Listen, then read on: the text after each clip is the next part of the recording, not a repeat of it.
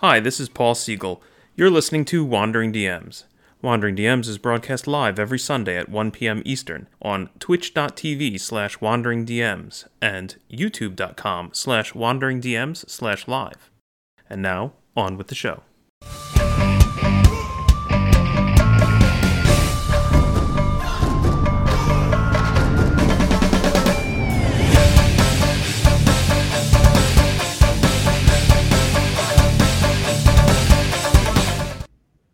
Hi everyone, welcome to Wandering DMs. I'm Paul. And I'm Dan, and on this episode of Wandering DMs, we're going to be talking about how to make your D&D game scary, tips and tricks to leave your players clammy-handed at the end of the session.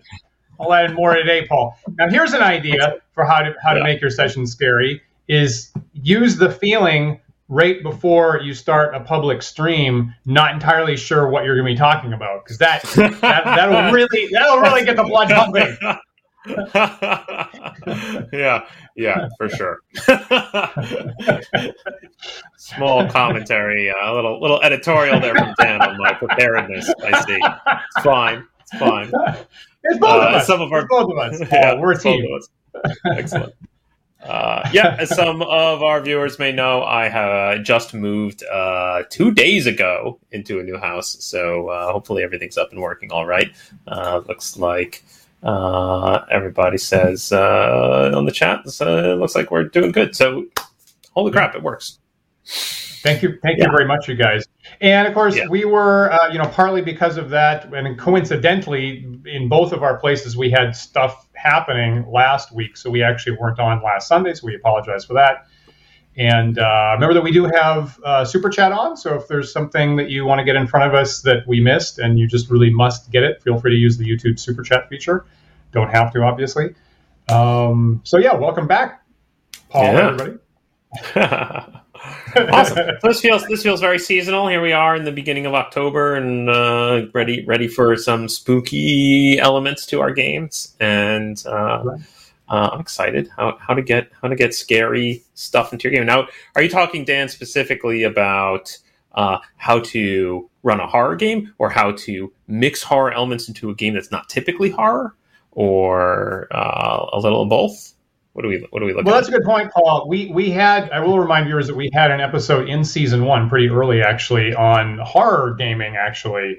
And so I think that was a pretty good conversation. Among the things we came to is that how very difficult it would be to have a horror campaign on an ongoing basis. And I think most of us agreed that would be really tricky to do. So I'm thinking today, specifically, you're playing D&D. You're playing D&D, you're playing a fantasy role-playing game.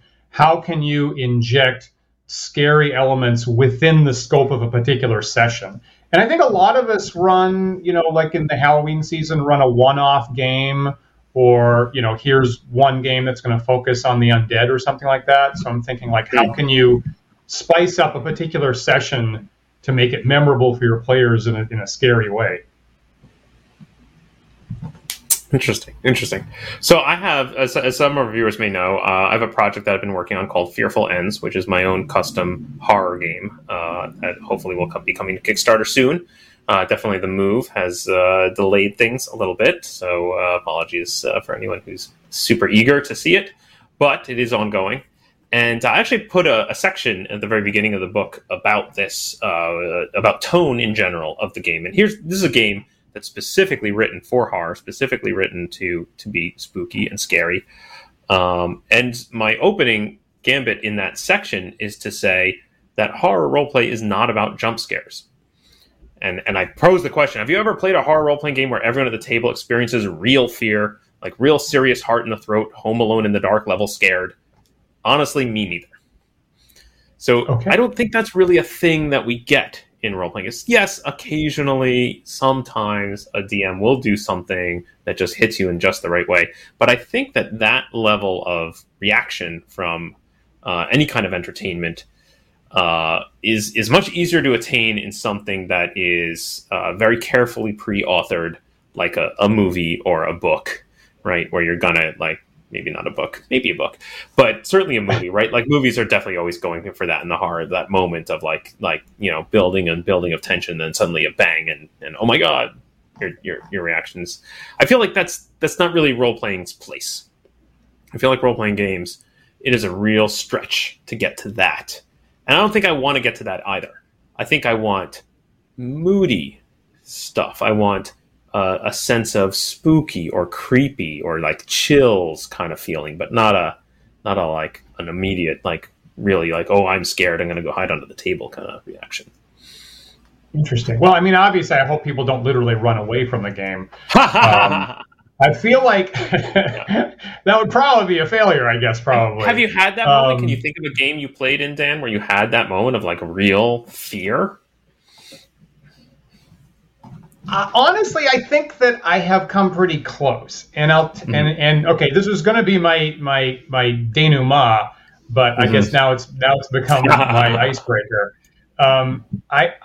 So the thing that I've seen players get affected by the most is when there's no safety net in the sense of open die rolls.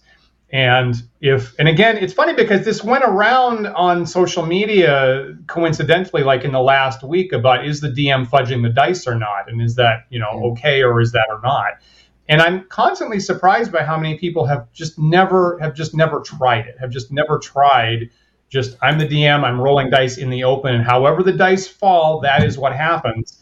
And I've had players, particularly new ones, when I announce. You get to a point. Okay, here's the specific thing. So I was running new players after a couple sessions through the original Dungeon Master's Guide monastery area, and they ran into the room that has a whole bunch of ghouls. They didn't know how ghouls worked exactly, so they ran into a bunch of ghouls, and the ghouls started paralyzing the players. And I got most of a TPK off. I killed so the dice killed 6 out of 8 players, and the remaining 2 run. And they run blindly down the halls to get away. It branches, and they go down a dead end, and they're stuck. And I say, okay, so the ghouls are behind you, and I'm going to roll a random die for which way they go. And if it's 1, 2, 3, they go up the dead end, and clearly they're going to massacre you. And if it's 4, 5, 6, they go the other way. Here it comes. And I've never. And they really felt that. They really felt that. I'm going to roll it in the open. I've announced what's going to happen. It's out of my hands. The fact that it's out of the DM's hands really cut them. Really, I think emotionally cut them. And I've been told later that actually is the single most memorable moment from that series of games. So the possibility of the DM letting go of the story and it being out of your hands, that really hit them emotionally. I could see that. I could see how that would add to the drama, right? Yeah, and if you are talking about a long running campaign and having a spooky session or a scary session, right? That if you're very emotionally invested in your character, and here you are down to a like save or die moment, that can be. I could see how that could inspire some real terror. Now I feel like that's not going to work as a pure surprise. So like a thing like in a movie of like jump out of the closet or through a door unexpectedly, I doubt is going to work the same way. I think for our gaming hobby, they have to see it coming. So it's got to be something that was alluded to or warned about, or they've been dwelling on the threat for a while and they see it coming. And I feel like that, it's pretty much what you were talking about, Paul, about building a tone, building a sense. And they have to see it coming and be worried about it. I've seen games where it was described, and even run some stuff myself where this sort of feels a little bit of where you're maybe describing something and the players are anticipating something horrible, right? I'm trying to remember. I think there was a game I ran where there's a large tank of dark water and all the electricity in the house is out and it's night, and so you can't really tell what's going on, but it's a huge tank, easily could fit a couple people in there, right? So big tank of water. There's sneaking up on it. They got their flashlights on, and of course that's just reflecting off the glass and not really helping. So they're sneaking up and they're trying to look at it, and I'm kind of very slowly using a lot of descriptive words to just build the tension. And then I something like clap my hands or I hit the table. I go, and then it's like, bam, a pale white hand appears on the glass. Thump. And I think it's not so much the horror, right? Sure, that's a creepy thing, and if you were watching that in a horror movie, that'd be quite scary. But I think it's the way I vocalize and sort of like the being very quiet and drawing it out, and then suddenly hitting with a loud, noise. That just the noise is startling, right? Oh no, right? But I don't think I wouldn't pull that trick out often. I would say pull that trick out almost never, because it could be fun in the moment, but I don't know. I think it's more interesting, like you say, to have the players have that separation and be participating in, oh yes, this feels like this other scary stuff that I know of, right? This feels like is evocative of this movie or this genre or this feeling of stuff that I've experienced before, and that so I'm like remembering fear rather than experiencing fear. Does that make sense? I think so. I can see that. Yeah. Maybe look at some of the comments. So some of our viewers are saying they found ways to scare their players. What are you going to say, Paul? Yeah, I was I was actually misreading one of the comments from Joshua, who asked, "Is that terror or dread?" And like, hey, let's talk about the game Dread with its Jenga tower, right? That's, I don't know, is that is that terror or dread, right? Are you actually scared? You're certainly very nervous in those key moments of like pulling out the Jenga piece, right? That like, I think it's a fantastic mechanic in a game because it physicalizes that tension, right? That really, I think, draws on your nerves and makes you feel dread, which is the name of the game, right? Oh God, I might knock over the tower and then everything's lost. I called this episode on YouTube. I gave it a subtitle of Dungeons and Dread. So I will accept inserting the Dread game into this discussion. Yes, that is acceptable. Yeah. And I think that's kind of my thing about, like, you see it coming, right? It's real. No one's going to step in and protect you from this event. Now, obviously, no one's actually going to get hurt or anything like that, but it's real in the sense that there's an objective, concrete reality. There's some kind of philosophical thought experiment of, like, if you run into somebody who argues that the whole world is an illusion, like, hit them in the head with a brick, and they're gonna suddenly agree with you that there is an element of concrete objectivism in the universe, right? So by having this concrete thing that you can't argue away, by having this concrete thing you can't argue away, it suddenly becomes literally real, and you can see that it's an actual real threat that no one's gonna talk you back into safety over. Let me put up here William's comment, who says, for me, it took a power outage and a thunderstorm gaming by candlelight to get that vibe.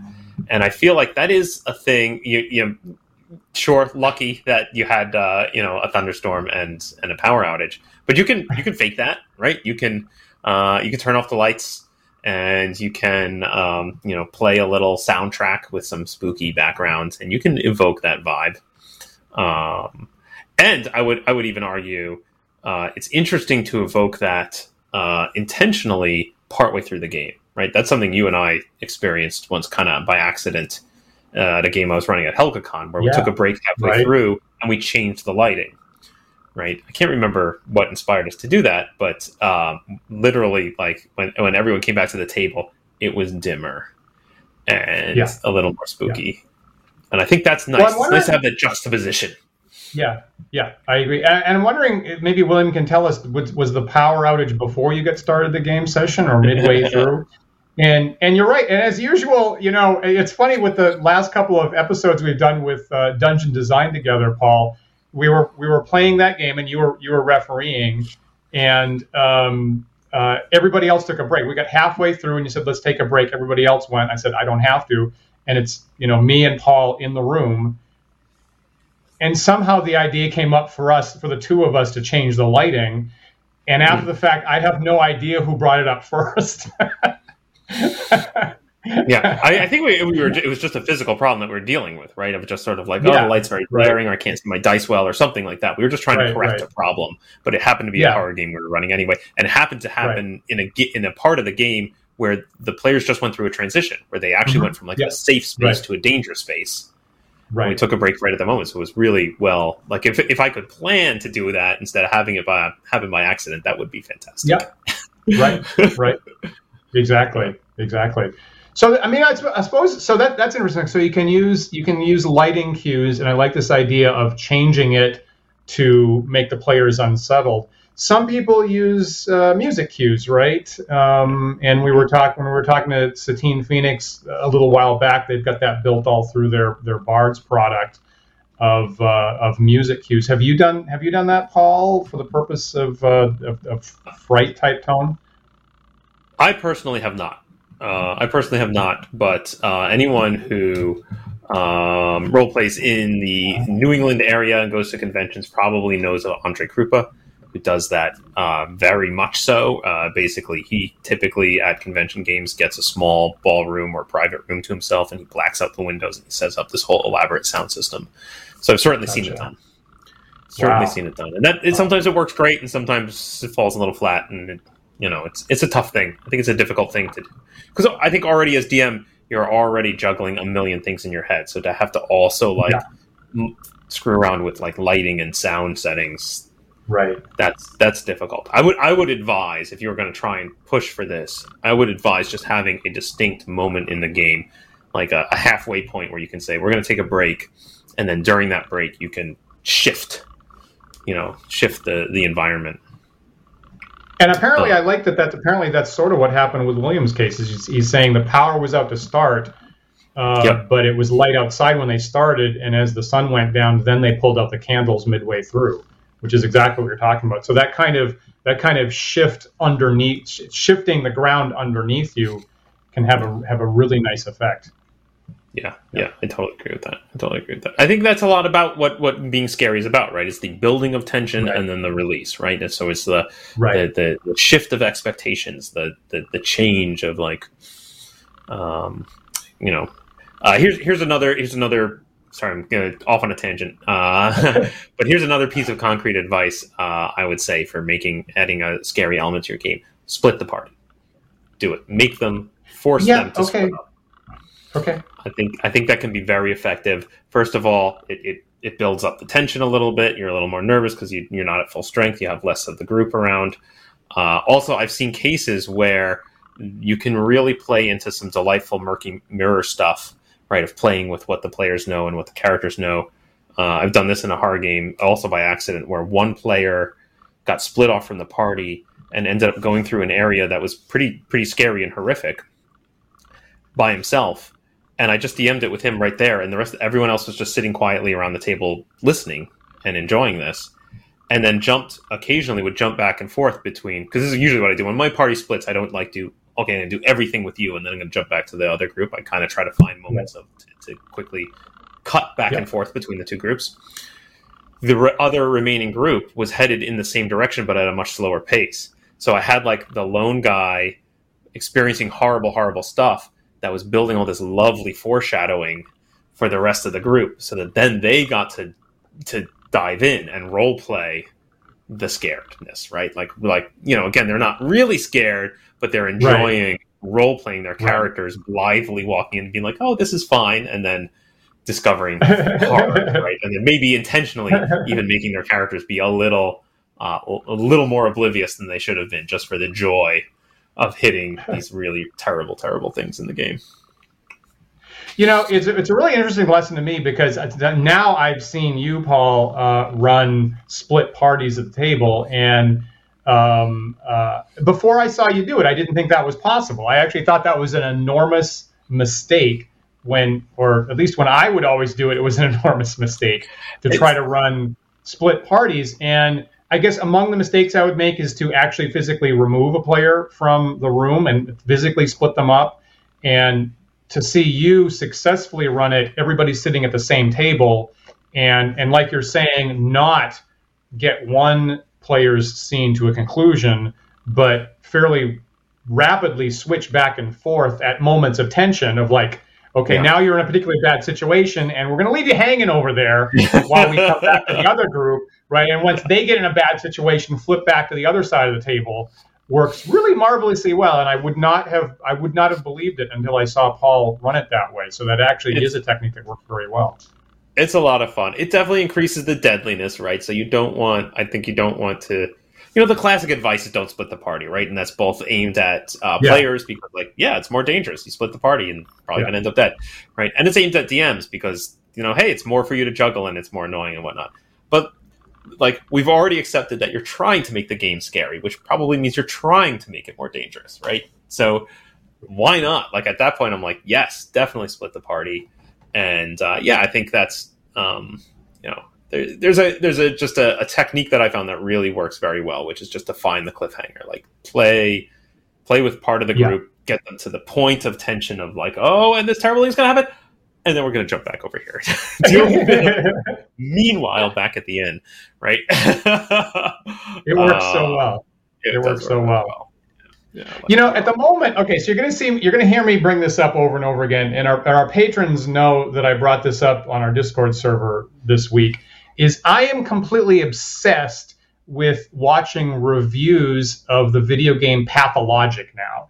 And if you're not familiar with that, Pathologic was a Russian video game initially released in 2004, and they've had a retranslation and a re-release and a version 2 remake of it, basically. And it stands out as a video game that all the critics agree really makes you reflect on whether the point of games is to be fun, because it's a game that's amazing and immersive and totally not fun at any point.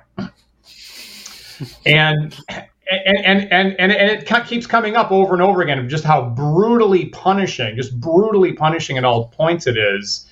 And I think only 12% of players ever get through the first day, the first in-game day, and there's 12 in-game days to it. And which really much feels like classic D&D to me, original classic D&D of just punishing brutality, but somehow satisfying in a way that you can't really call it fun. Really gets my juices going. So the one thing that I wanted to point out is that the game has multiple characters that you can play through with it, and they wind up interacting through the 12 days of the plot. And so you can play through as character 1, and then you'll play through as character 2 if you have the courage to do that. And you wind up seeing what character 1 was doing from a completely different perspective, and finding out that they were screwing crap up in horrible ways that you never realized when you were playing as character 1. And so the getting it from this fractured mirror of multiple perspectives, multiple contradictory perspectives about what's happening, can be really scary and really feel like it's taking your safety away. That you kind of have this idea of what's happening that's out of your control. It's a loss of control, I guess, is what I'm saying. So once again, the shifting perspective in both maybe lighting cues or maybe having the split party forcing a weird change of perspective can be scary. Yeah, it's great. So speaking of that, I want to bring up a question that John Miller asked earlier. Thank you. I'm glad you did. Yeah. Let's do that. Yeah. So John asks us, oh no, it's got cut off here on my screen. Hang on. There it is. Do fear checks, horror checks? Yep. I got it. Do fear checks, horror checks, sanity checks, or morale checks work to create fear, perhaps from the feeling of a loss of control of a character, or do they break immersion and thus reduce fear? What are your thoughts, Dan? That's a great question. I'm so glad you brought that up, because I wanted to dig. I don't know. So I've never used those mechanics in my games. I've never used fear checks or horror checks or sanity checks in one of my games. And I even have to confess that I'm always aggravated by how often I fail to do morale checks for henchmen. Like I always get done with a game and then go, I should have run more morale checks there. I would never do that for D&D player characters.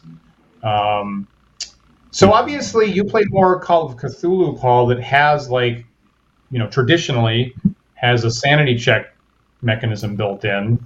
So maybe you know more about that than I do. A little bit, certainly, and folks will know I've worked on this problem quite a bit in some of my games. And again, Fearful Ends, coming soon, does this. It has a mechanic called mental stress, basically where you are, by seeing horrific things and being exposed to both real world horrors as well as supernatural horrors, it is overloading you with mental stress to a breaking point. And is the actual mechanics of that, like the doing a fear check or doing taking mental stress damage or whatever it is in the game, is that adding fear? I would say no. That mechanic in of itself, because of its abstraction, is more likely to break immersion than to cause fear. But I think what is interesting about those mechanics is the outcomes or the ramifications of failing them. Right? If those have an impact on your character that change your character to force them to act in a way that's maybe contrary to their well-being, that down the road that can play off later in the game. That can pay off to give you those fearful moments, because now you're in the point where your character is restricted in what they can do, or being forced potentially by the mechanics of the game to do something against their best interest and get them into those really terrible and scary moments.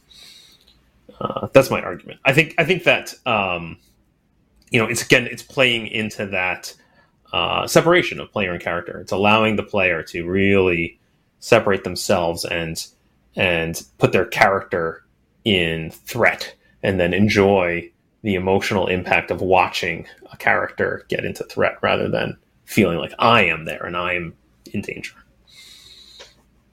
Well, that's interesting. I mean, and I'd be wondering, like, maybe John will share with us if he had an opinion about that. I'm assuming that John probably had his own take on that. I'm wondering if that has worked for him. It has felt, I mean, I've never gone in the direction of those mechanics, because they just never felt like they were about to do that to me.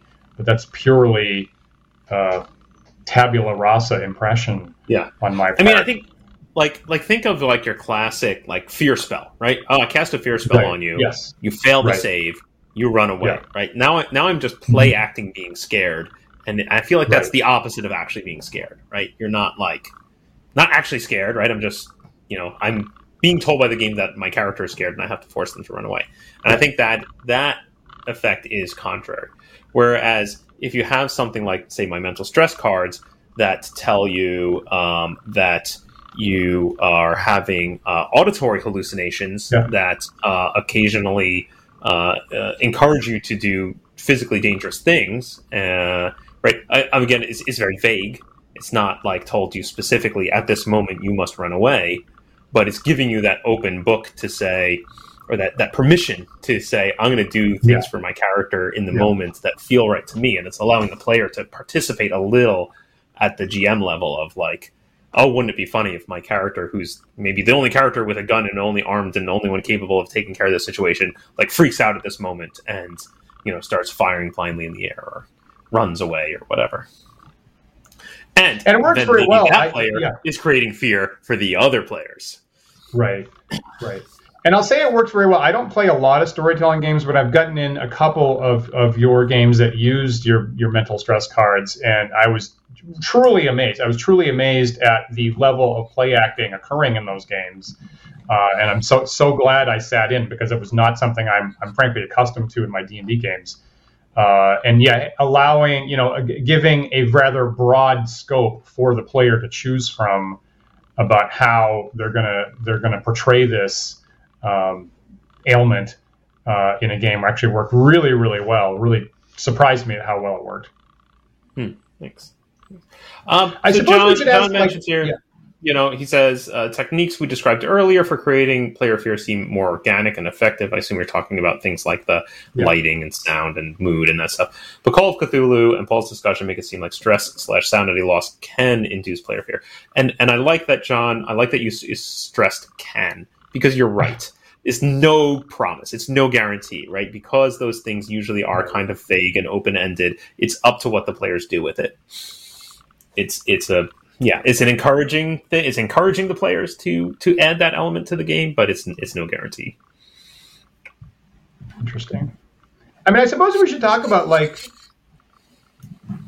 is it even a good goal? Is it even a good goal to intentionally try to scare the players? So maybe, one technique is we're going to explore and watch characters get scared, but I suppose that's a completely separate thing from do the players get scared? Is it even a good goal to want to scare the players in the game, or should that be avoided now? That is interesting. Certainly, I would say you probably, if it is your goal, you should be upfront about it, and you should make sure that the players are aware of that the moment they sit down at the table. Right? The last thing you want to do is scare a player without them realizing that's the kind of game we're about to play.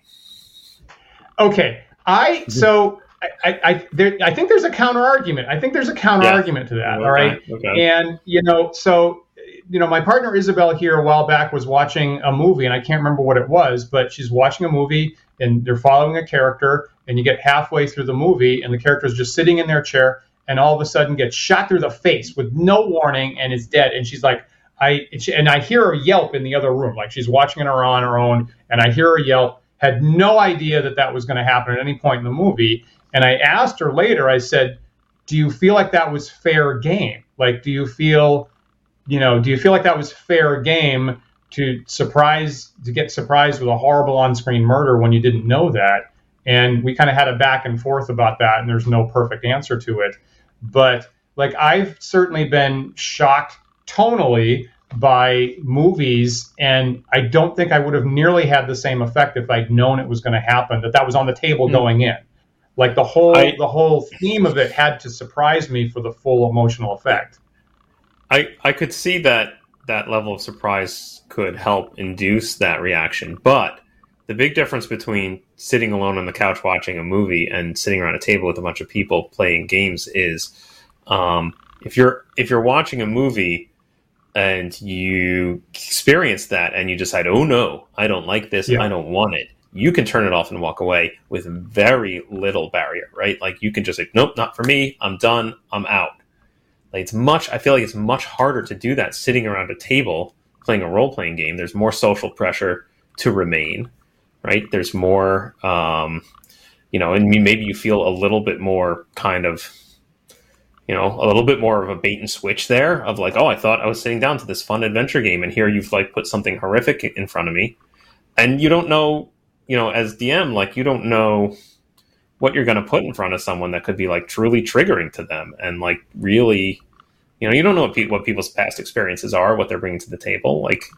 If what if my mother was shot in the face in that way, and now I'm bringing all of that to the table, and I'm just no, I can't handle this. Are you? What are you going to do for that player when halfway through the game they're like, no, I can't? Are you prepared for them to get up and walk away? It's a great dilemma. It's one of those things whereby, in 40, so now we're doing this. We've had some critiques on prior episodes about whether we should even discuss these things or not. It's one of those things whereby, in 40 years of gaming, I personally haven't seen that issue come up. And so sometimes to me that feels like more of a hypothetical problem than a common problem. Maybe I'm being... Yeah. Even movies these days, they have a rating system. There are content warnings, may depict graphic violence, right? You gotta tip people off a little bit. You can't just surprise them like that. I think that's just very cruel to do that. I'll agree to that. You're playing with fire. You're really playing with fire if you do that, I think. I'll agree with that. And a problem that I've been wrestling with, for years is those of us who did, grow up with traditional D&D have a whole lot of built-in expectations, which are not shared with all newer players who have learned through Critical Role or something like that. And I do feel, and it's interesting because I think Matt Finch said this at one point, is that what you have to describe to people as old school, in contrast to what's happening in 5th edition right now, changes over time. So what your description of what old school is has to evolve with how it differs from the thing that's evolving currently. And of course, as we mentioned right before the show, Wizards of the Coast just said this past week that in a couple of years, in 2024, they're going to have a revised version of D&D. So once again, D&D continues to evolve as a market entity. And so I feel like when I mentally think about like how my elevator pitch for brand new players of what original D&D is, I think among the things I have to tell them is, okay, you see happy characters evolving to success and pretty tieflings and all that kind of thing. But you got to remember that lurking in the basement, the root of the literature that inspired D&D is H.P. Lovecraft. And ultimately, that's sort of the literary root of where this stuff comes from, and it's horrible. So when you come into an original D&D game, be ready for it to basically devolve into a horror game at any moment. Right. And I agree that's something that I feel like probably I need to say to people in the future. I think you do. And you know, a little bit of this is just like, know your audience, right? Like, are you playing with a group of friends that you've been played with for years and you kind of know their tastes and you can just take some risks like that? Or are you running a convention game for total strangers and you got exactly 3 sentences in a convention listing magazine to explain to them what it is they're in for? Yeah. Right. I think you can, without tipping the hat too much about the content of the game, say there may be elements of graphic violence in this game. If you're not okay with that, let me know.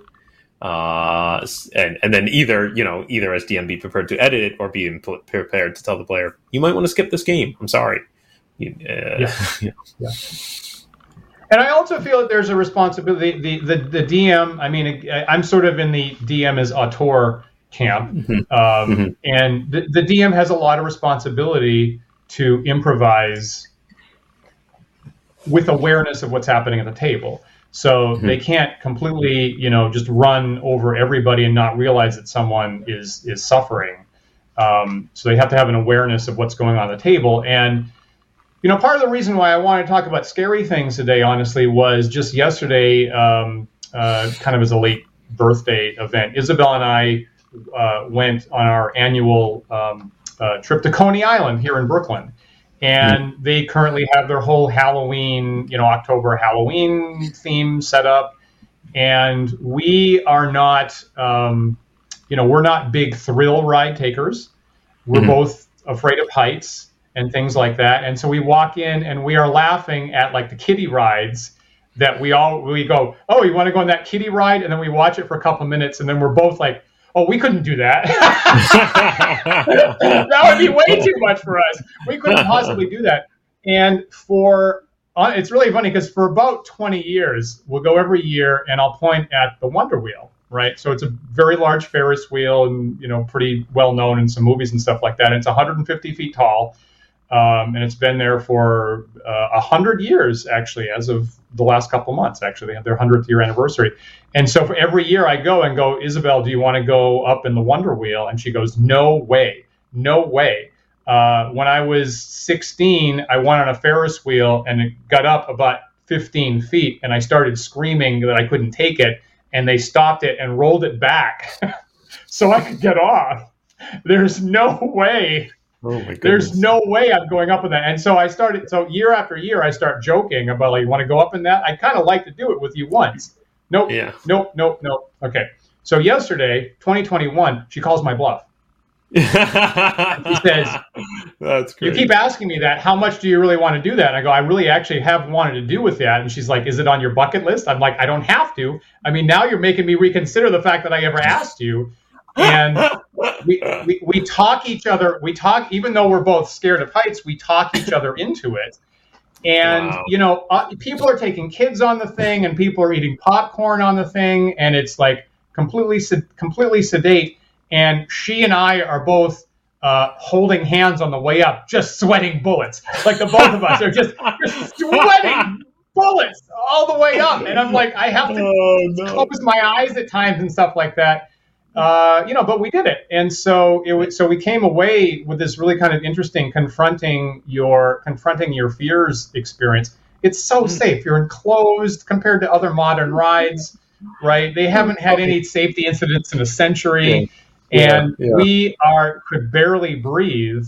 And yet, nonetheless, we did actually confront that, and it was kind of interesting to reflect upon, the physical sensation of literally sweating bullets. Would you go again at this point?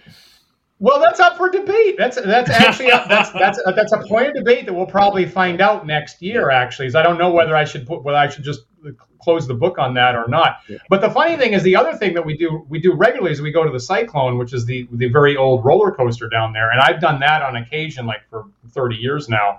And I talked her into that again. And, she's like, is this a good idea? I'm like, no, it's terrible. But we did that as well yesterday, and we walked away, and she's like, maybe going forward, we should consider like doing something that's not actually physically rattling our bones to pieces.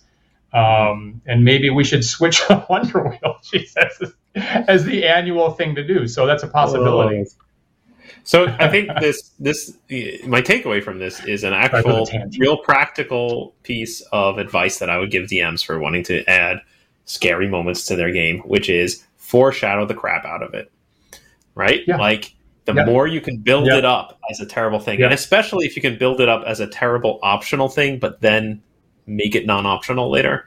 Right? Like if you if you could present the thing to the players as like don't go down the well. Right, like don't go down the well. It's horrible down there. Right. You're definitely going to die. These people who are much more powerful than you went down the well, and they never came back. Right, like my uncle went down the well and he came back with one arm. Right, like just hammer it and hammer it and hammer it, and then put them in the point of like, okay, well, we're definitely not going down the well. Right, that's horrible. And then turns out you have to go down the well. Now, for that to be legitimate, like John Miller said a while back, the OSR gamer expectations is we expect to die is you kind of that has to be demonstrated to new original D&D players that really is actually on the table. Otherwise, as we know, the don't go down the well might just be like, well, that's clearly the adventure hook, so we've got to go down the well. So you kind of have to convince your players that death actually really is on the table for that to be a legitimate threat. I poke fun a bit at the don't go down the well because, of course, that's been both of our reactions, right? Is that the moment you tell the players don't do something, they immediately want to do it.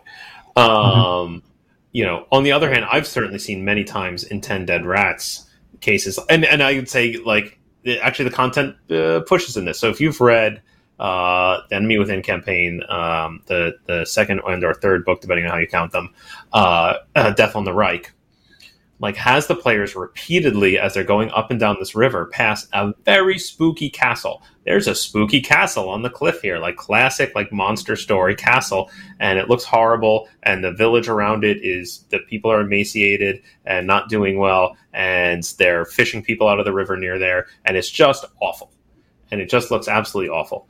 And the funny thing is that the first couple of times the players pass it, reason... did we just freeze up for a second? Looks like we froze up. Just momentarily. Okay, great. So as they pass the castle, there's no reason for them to go in it, right? You're just foreshadowing how horrible it is. Oh, good. But then as they play the game, suddenly it comes out like, you might need to go to that castle. This thing you're looking for, it's in that castle, right? That's good. Yeah, that's very good. Yeah.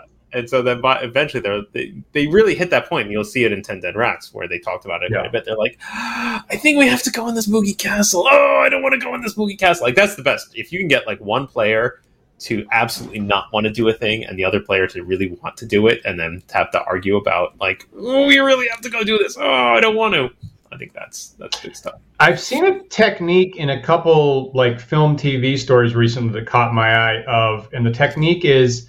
your mentor character, you have like an NPC mentor, Elminster character, like, here's the information, I'm telling you what's going on, here's what you got to do this, and then at some point have it flip so that they're scared, right? Have it flip so the character that was previously seen as being in control suddenly isn't in control anymore. And that's, again, that's a shift in expectations that catches my eye as a viewer and makes me very unsettled of like, the whole premise for, narratively how this story worked is suddenly gone, and now I don't know where the story's going to go anymore because of that. Yeah, that's a very kind of like Jurassic Park sort of sensation, right? Of sort of like, no, everything's safe. Like, it looks scary, but don't you worry, we've all made it perfectly safe. And then that guy gets eaten by a dinosaur, and you're like, wow, I kind of super want to run a game like that now. I really want to have a game with an NPC in it who's set up from the beginning to be like, I'm your trustworthy guy. Don't worry, I'm unflappable. We'll be fine. As long as you got me on your side, we'll be fine. And then have that person freak out halfway through the game. That sounds delightful. Well, I think that's one that works. That also works good as a long play in a campaign. Right. So if you have here's the guy who gives you the quest, right? Gives you the quest, takes the magic item, decurses it, whatever, right? And so kind of as a long game, and then 3 months later, all of a sudden they're out of control. That's really going to be bothersome. And it's not exactly the same as like your beloved uncle gets murdered or something like that. It's like they're out of control, and you see on their face that they're scared because they don't know what to do anymore. Let me ask this. Okay, so some of us in the chat are talking. Go ahead, Paul. I might be going off on. I had a totally separate line to go down. If you're, I do too. Ready for it. Okay, great. we got like 10-ish minutes left. Let's of course we do. Okay. Yeah. All right. Here, I'm going to give you mine. Here's a moment that I created in a game totally by accident. Curious what your thoughts are, if there's any useful tidbits to pull from it or stuff you could use in your real game. I had a group playing good old classic D&D. They're in a dungeon, and they go down. They split the party route by accident, but basically they discover a one-way teleporter. And one by one, each of them is like, well, half the party went through. I guess I'm going to press the button, and then, boom, you're gone. And then the next person's like, well, I guess we're all in. Boom, and you're gone. Comes to the last guy, and he says, no, I'm not going to do it. I'm going to go this way instead. I'm going to go down this hall. And so at that moment, we've got a split party, right? And you had the nice kind of tension moment of the players not knowing, like, are we all dying? Are we all committing suicide by pressing this button? And we disappear? Are we actually going somewhere? Turns out they were being teleported. So I say, great, person who goes the other direction. And I did what you've talked about doing, which is rather than splitting it and narrating his stuff, I said, you and I are going to have a separate session together all by ourselves. Okay. And then I continued to run the other group. Then he came back. So this was a long-running campaign. So he came back to my place for a one-on-one D&D game where I just ran like, all right, we're going to see what happens to you, right? And he goes off and he finds these cursed pixies. They're like the pixie element monster right out of the Monster Manual, but they're horrible and evil and whatever. He gets into a fight with them. He's all alone. He's obviously in over his head. They kill him. And they end up rolling on the critical hits chart. My favorite critical hits chart, which, as you know, is one roll for severity and one roll for location. And the severity is severed and the location is face. So, like, they sever your face? Great. Okay.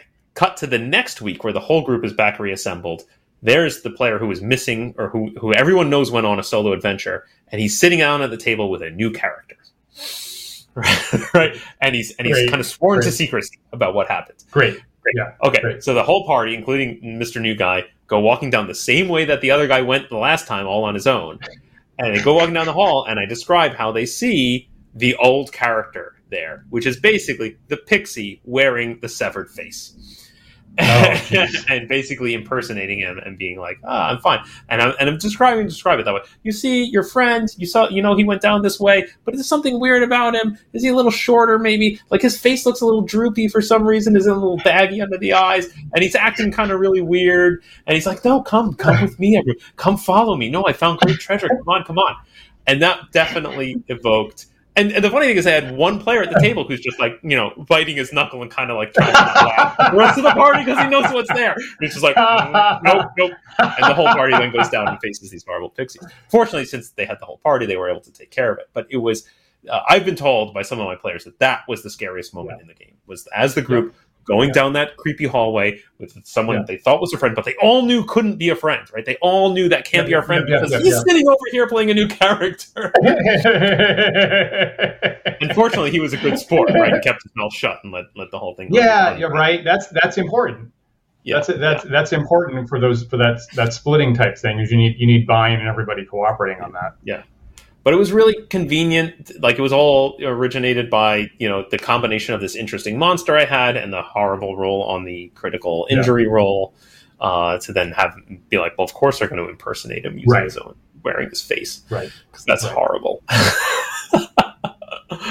Were the players previously informed that face severing was a possibility in your game, Paul?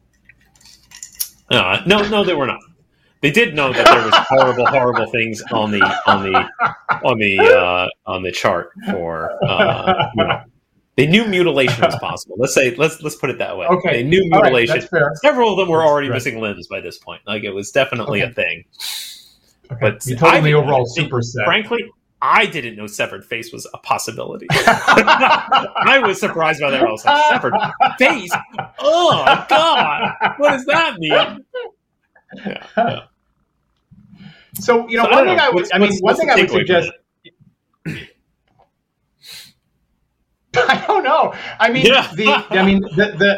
The separating the party was pretty key to that, right? Separating the party was big. I also think a big part of it was seeing a character that their characters believe should be trustworthy, but the players all know isn't. Right. Right. I think that's the different perspective. I think that's the different perspective aspect is you're used to seeing this character get played by player A, and then all of a sudden it's shifted now and it's being played by a different person. You don't know what direction it could possibly go in. Right. Yeah, I think that's key. I think that's very interesting. It's very similar in my head to that mode, that what we were just talking about before, about the NPC who starts off trustworthy and is gonna be there to look out for you and then loses their shit. Yeah. I mean, the other thing is just be open to the surprise, right? Again, be open to the, you trusted the dice in that case to come up with a result.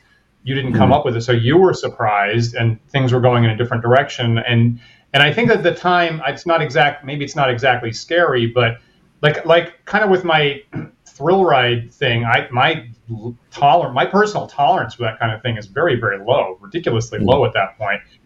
And then there are these times in game where I feel like I'm just describing stuff clinically. And, again, my father's a veterinarian. I grew up around animals participating in surgeries.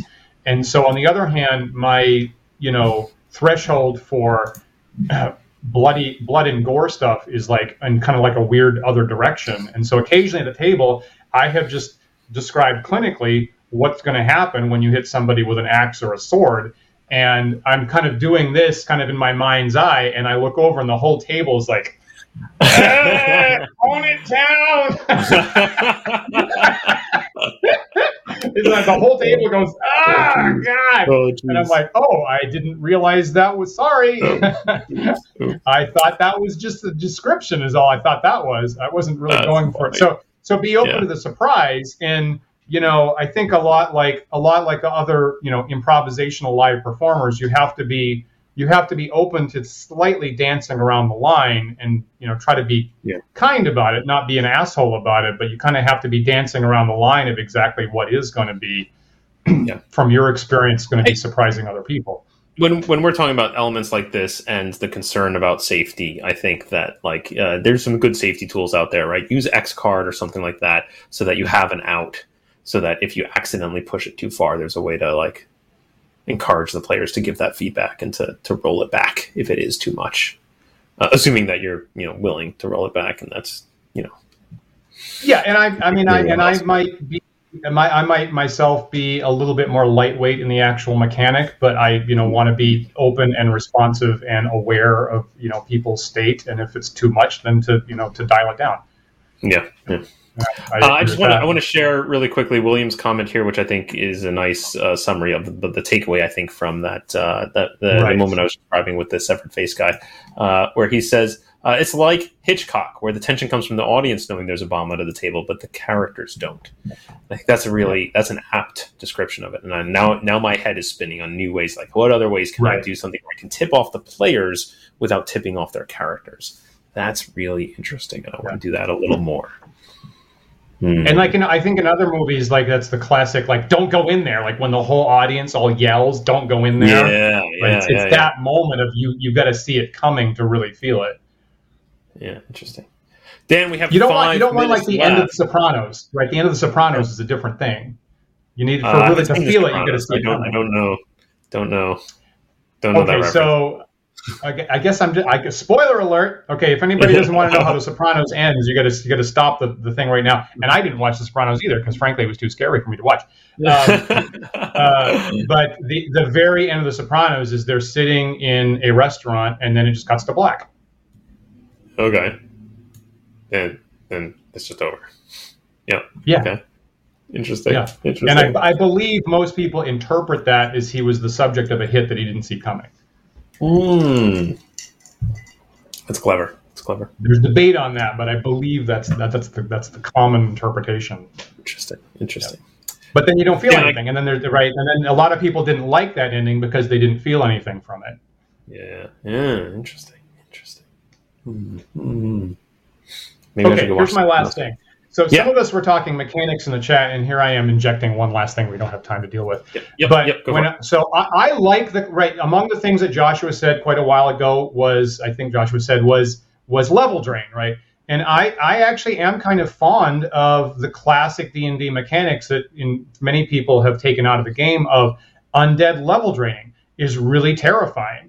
Ghoul paralysis is really terrifying. Spiders and snakes with save or die poison that your, whatever level character gets bit once, rolls saving throw, fails it, and you're dead, are really terrifying. But the players need to know about it in advance. So I think I try now to be careful about, even if they run into those types of monsters for the first time, I immediately give them an information drop about, you have heard that barrow wights will drain levels out of a person, or ghouls, they'll hit you once and you'll be paralyzed and be unable to defend yourself and surely die.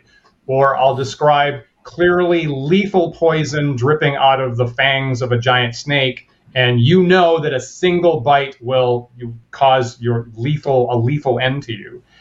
And so as the players encounter that, I want to signal that advance, and then they can make a choice about whether they want to run away or actually confront this, and they feel it coming.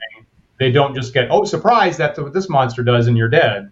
But I personally try to be careful about that. So I might argue that telling the players mechanics in advance, specifically, here's the die I'm going to roll if you get bit, in advance, lets that settle on their psyche a little bit more and lets them feel it coming up. So I actually am in favor of those things, but I got to tell it to them in advance. Yeah, I definitely like that. I like that a lot. It's that notion, right? Of I feel it's the same thing, right? Of sort of informing the players or letting the players know more than their characters, right? Yeah. Of sort of. Another way I could imagine doing it, just if you're don't want to just go step right out of the game and say, this has save or die mechanics. What about injecting some red shirts into your game? Have a couple NPCs that you can just be like, oh, there's save or die poison here, and just immediately hit a henchman with it. Just, henchman's dead. I attack the henchman, fails to save, he's dead. End of story. I mean, I don't have to work at that because that's pretty much what happens. There's a really high henchman body count in my games. So, yes, I agree, Paul. That was my clever plan all along. I just thought of a way you could give the players the information without just giving the players the information, right? Right. Yeah, okay. I mean, even that they've invested, they've invested, getting the henchmen for me. So, I have not minded, personally, I have not minded stepping in and saying, you remember, you have heard about blah, you've heard the myth of the legend of the thing. I have not personally been bothered by stepping in and giving some in-game information that way. Yeah, I think that's totally reasonable.